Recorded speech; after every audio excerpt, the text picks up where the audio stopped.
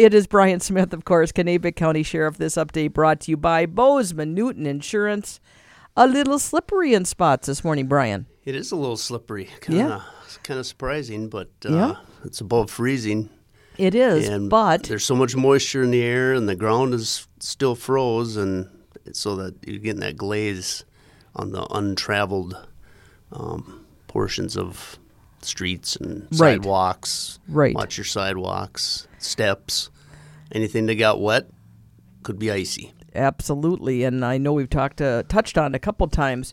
I mentioned early this morning, Joe was so great. Joe Colgraf, Mora Public Works Director, he texted me this morning and said, the secondary roads, we're working on them, but they are slick in spots. So just some awareness, because it's so easy, if you're not paying attention. Right. It's not snow coming down, but it's just enough moisture in the air. Right. And, there's a lot of moisture in the air. Absolutely. It's doing a lot of stuff. So needless to say, you want to be aware of that this morning for sure. Be careful. Yep.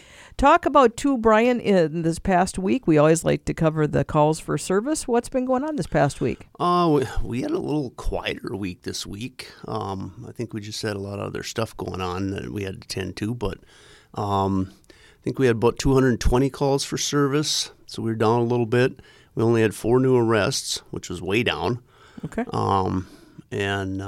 But we had other things going on where, we had people gone, and we had special details that we had to take care of.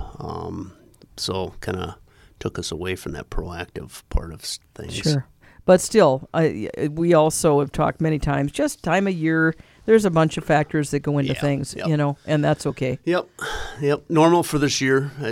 Nothing super unusual. So sure, absolutely. Say, I was looking through the other day and noticed a quick little deal, and I'll admit it's from the Star Tribune, but they were just talking about catalytic converter thefts and kind of an update about where things are at. And I know it varies from county to county and how much is happening. So I'm just hitting Brian with this out of the blue. But I just thought I'd mention, they said in 2023, the two cities combined to average roughly, and this is Minneapolis and St. Paul, roughly 4 catalytic converter thefts per day.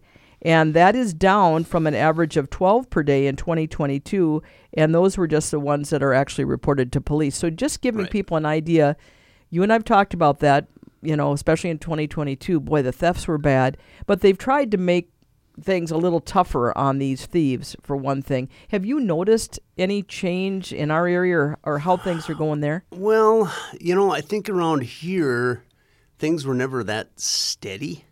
We always experienced that up and down. There was not a steady, constant, because usually we kind of had an idea of the culprits, right? And we would target fixing that. Sure. And so they would either get locked up or the heat would get a little too warm, and they would stop for a while.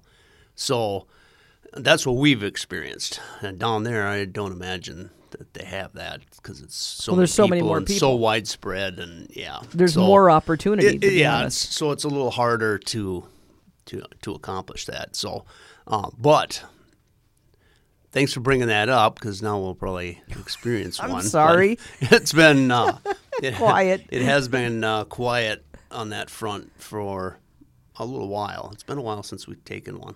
Good. Well, and I'm glad to hear that. And and one of the things, or a couple of things that they attribute the drop, at least in the cities they mention here, is due to parts value, for one thing, as well as new penalties for stealing them.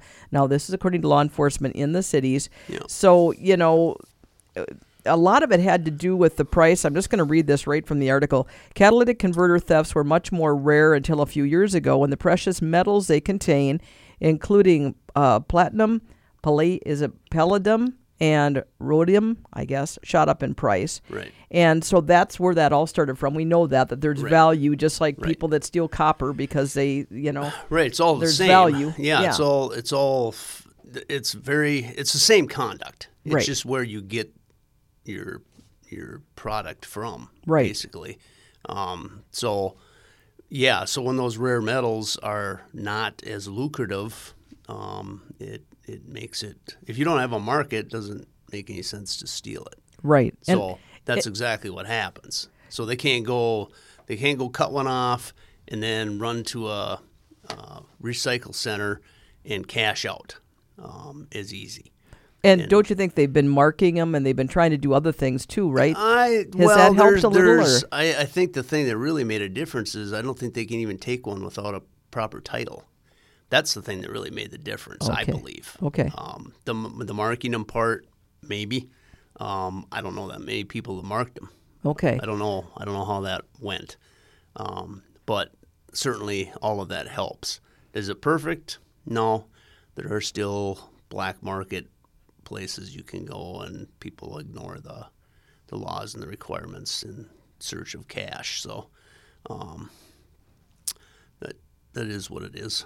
Well, in catalytic converters, if you haven't heard for whatever reason, man, they were taking them, and it's just a to-do if you have to get one replaced, too, because it's hard to get them, and, it's costly, and I don't know how insurance, it depends on what kind of stuff you have going on there, so it's really a burden when somebody has that happen to them, and that was the biggest problem, and you would find, some of the biggest targets were the biggest catalytic converters, which are usually on commercial vehicles, and usually on a commercial vehicle, that makes that vehicle inoperable. A passenger vehicle, you could usually, well, maybe not all of them, but a lot of them, you could still operate the thing until you got it fixed. But not so with a commercial vehicle. So that, and that affects their ability to get their work done. So that's costing them even more money. So yes, very costly for the few $100s that they get at the scrapyard. Yeah, it's just been terrible. So I guess I was just glad, we hear so many bad news stories, let's say, and I just thought this was something positive that's going the right way. And you and I had talked years ago, and this makes me think of it along the same way. So they've been able to do some things to, let's say, make this less easy for thieves. I think back to the making meth deal, and we talked about that, years ago. That was a huge deal in our area when they made the main ingredient a situation where you can't just go to whatever store and grab it off the shelf. Yeah, limited how much you could get. Right. And you had to actually ID yourself to get it. And there's still, obviously, that's and it's still there. Yep. Yeah. Yep. Yeah. And I know some people, they still won't, they won't go get pseudoephedrine products because they got to ID themselves. And they obviously aren't making meth. But it's just, I don't know. It's kind of weird. But. Well, I think there's folks who have certain ideas about being tracked or whatever. But bottom line is, I'll tell you what, if you have a sinus thing. Some people, they think, well, gosh, you put that down and they're going to investigate you for cooking methamphetamine. Oh, well, sure. I never thought of that part of it. If you go buy the 2 boxes that you can get at the counter, you need hundreds of boxes to make methamphetamine. So I don't think anybody's going to come looking for you. Right. That's the case. And it is helpful. I mean, just as a side note, if you're dealing with congestion and things like that, that ingredient that's typically in... It works. It does make a difference, and the stuff that's just out on the shelf is not the same. So, needless to say, I can see why people take the time. I've done that myself when I get something going on. It really is helpful. But that's a good example of... I really always appreciate when somebody goes, you know what, we can't just necessarily stop it at this end, but we can stop it at the manufacturing end, and this is what we can do. And I love when people think those things through and come up ways to make it more difficult. Right. And that was the only ingredient that couldn't be substituted for something else. So all the other ingredients that go into that process, and there's quite a few of them, there was always something else you could use. So you couldn't go limit any of those other products because there was always something else that you could replace it with. And it would be ridiculous to try and stop that. But pseudoephedrine was easy. Right. Because that was it. You had to have that. And that made such a difference. Without it, you can't proceed. Sure. So it's just nice to see when people can, like I say, figure things out and come up with other options. The catalytic converter issue, that's a lot harder because there's not... you can do the things that they've done, but that also requires other people to follow the law, and that doesn't always happen. Right. Well, again, there's usually a money trail somewhere along the line. It's always about money. Let's just be honest. Yeah, yep. Absolutely. Those kinds of things are always about money. For sure. My dear, is there anything else you have going on you want to talk about this morning? I know everybody was getting in high gear with ice fishing and whatnot. And, I know. People were getting out on the lakes, and that's great. Get out there and catch some fish. But be careful. We had a good stretch of cold, but now we got this out-of-season warm-up that we're experiencing, and I think it's actually warmer than what they originally had forecast. So be careful. Yep, and next week, too, we're looking. You never can count on the weather for sure, but I'm seeing some 40s and sunshine next week, so that's going to really change things.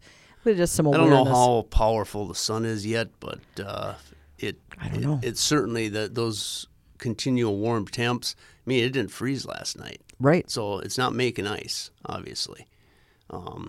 So how much it deteriorated it, I don't know. That one's a hard one to put. I'm not an expert enough to know that. Right. So, but still, it is something to. But I do know that it's unpredictable, and you need to be extra careful. Yeah, it's getting that time of the season, too. We'll be into February before we know it, and the season kind of wraps up anyway. And I know folks who haven't been able to get out are just chomping at the bit. Oh, I know it. I know it. So, and I know if you get further north, it might be different, but just a lot of awareness. Even there, they're not experiencing a normal winter. Right. So everywhere is not what you're used to. Yep. So be aware of that as well. Well, Mr. Smith, I want you to be careful today. You do the penguin shuffle out here. I don't want anybody, penguin shuffle. I don't want anybody falling down out there. And on that note, Brian Smith, Kanabec County Sheriff, we'll catch up next week, dear. That sounds good.